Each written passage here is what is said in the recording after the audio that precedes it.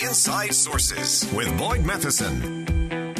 We're very pleased to have join us on the program today. Congressman Blake Moore has introduced a new bill called the Connecting Forever Families Act of 2022. Congressman, thanks for jumping on with us today. As always, thank you, Boyd. So tell us just a little bit of the backstory on this Connecting Forever Families Act of 2022. We know it's centered around foster care and adoption. Give us some perspective in terms of what's the challenge and what does this bill do to solve it? As far as background, I have a really strong personal background to this. I've served as a board member for an organization that supports finding forever families for children in foster care. And it's one of those issues. When you get involved in anything philanthropic or anything on the nonprofit side, there's so many issues to tackle, right? And they're all worthy causes. And this is just one of those things that I've been inspired to be, really engaged with because of the negative outcomes that happens when a child times out of foster care. We have numerous foster families that are doing their very best to provide a loving environment as these children grow. But when you get to 18, there's this timeout process that puts kids out on their own at the age of 18, and you see enormous rates of homelessness and drug addiction and all the worst that life has to offer. The whole intent for this bill is to make those opportunities to find adoptive parents for these kids in foster care more seamless. There's a bureaucratic angle to this, as there should be to some degree, but this bill will help equip courts to provide training, legal representation, and more modernization for technological modernization to just help improve outcomes and timeliness for the placement of children in foster care to forever families, if you will. So important. And let's dig into each of those components just a little bit. And let's start with some of the strain on the welfare courts in particular. Everything has kind of doubled down, whether it's the pandemic, the opioid crisis. There just seem to be many things that are slowing that process down. So what in this bill will help accelerate some of the things that need to be done in what is really an overwhelmed court system? I mean, we've learned how to run Fortune 100 companies in a more virtual environment. We're embracing telehealth as far as medicine and finding ways to reduce costs and increase care that way. This bill tackles particularly the to more quickly deploy virtual proceedings and make sure that the children's experience is both safe and expeditious. So, sometimes that takes a little bit of effort and change to enact that type of process that, traditionally have been a more laborious process, and you have to find the right schedules for everybody to be there in the same moment at the same time for all the stakeholders involved.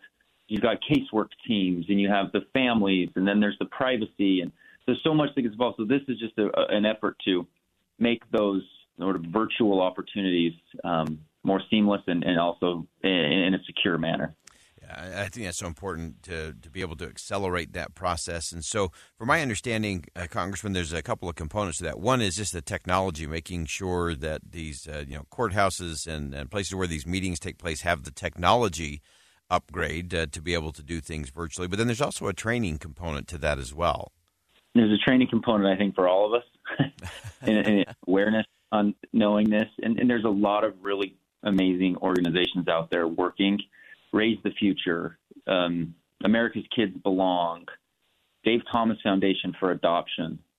So there's a big effort that's trying to create the training and getting the information to folks.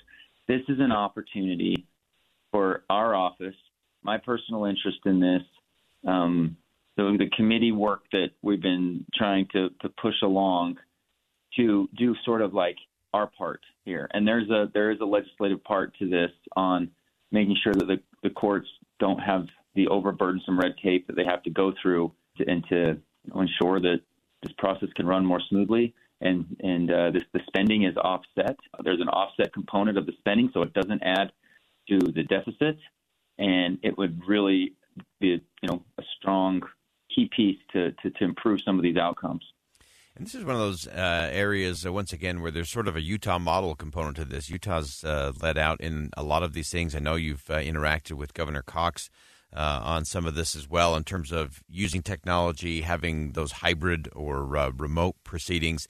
Is this just another opportunity to kind of show the Utah model to your colleagues back in Congress? Absolutely.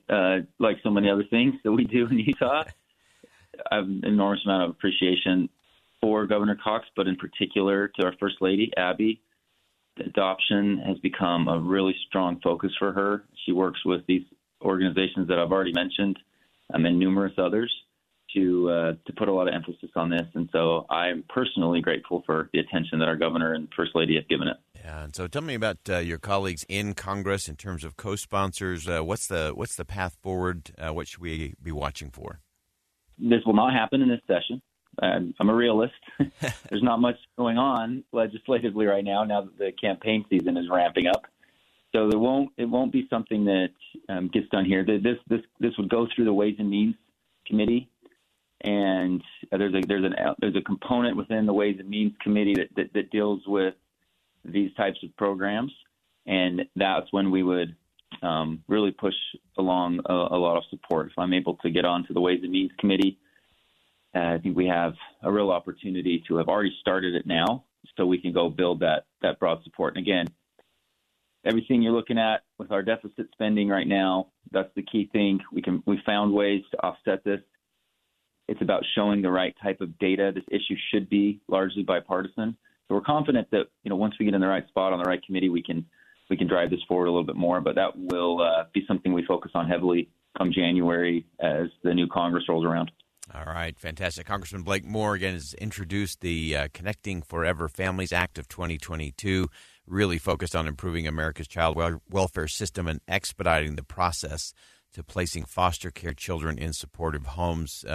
Few things are more important than making sure those kids get the support and the opportunity. We always talk about the role of government, going back to Lincoln, is to clear the path of laudable pursuit for all, to give all an unfettered chance and a fair start in the race of life, and nowhere is that more important than with those in the foster care system. Representative Blake Moore, thanks so much for joining us today. Thank you so much for highlighting all this. It's important work. It is important work in our foster care and adoption area of the law. It's so important to get kids in those right places where they can thrive and really succeed. That wraps up hour number one of Inside Sources here on KSL News Radio. We'll step aside for top of the hour news. When we come back in hour number two, a tale of two speeches, one of division, one of unity, same person, same president speaking the words. Why are they so different? We'll talk about it coming up next. Stay with us.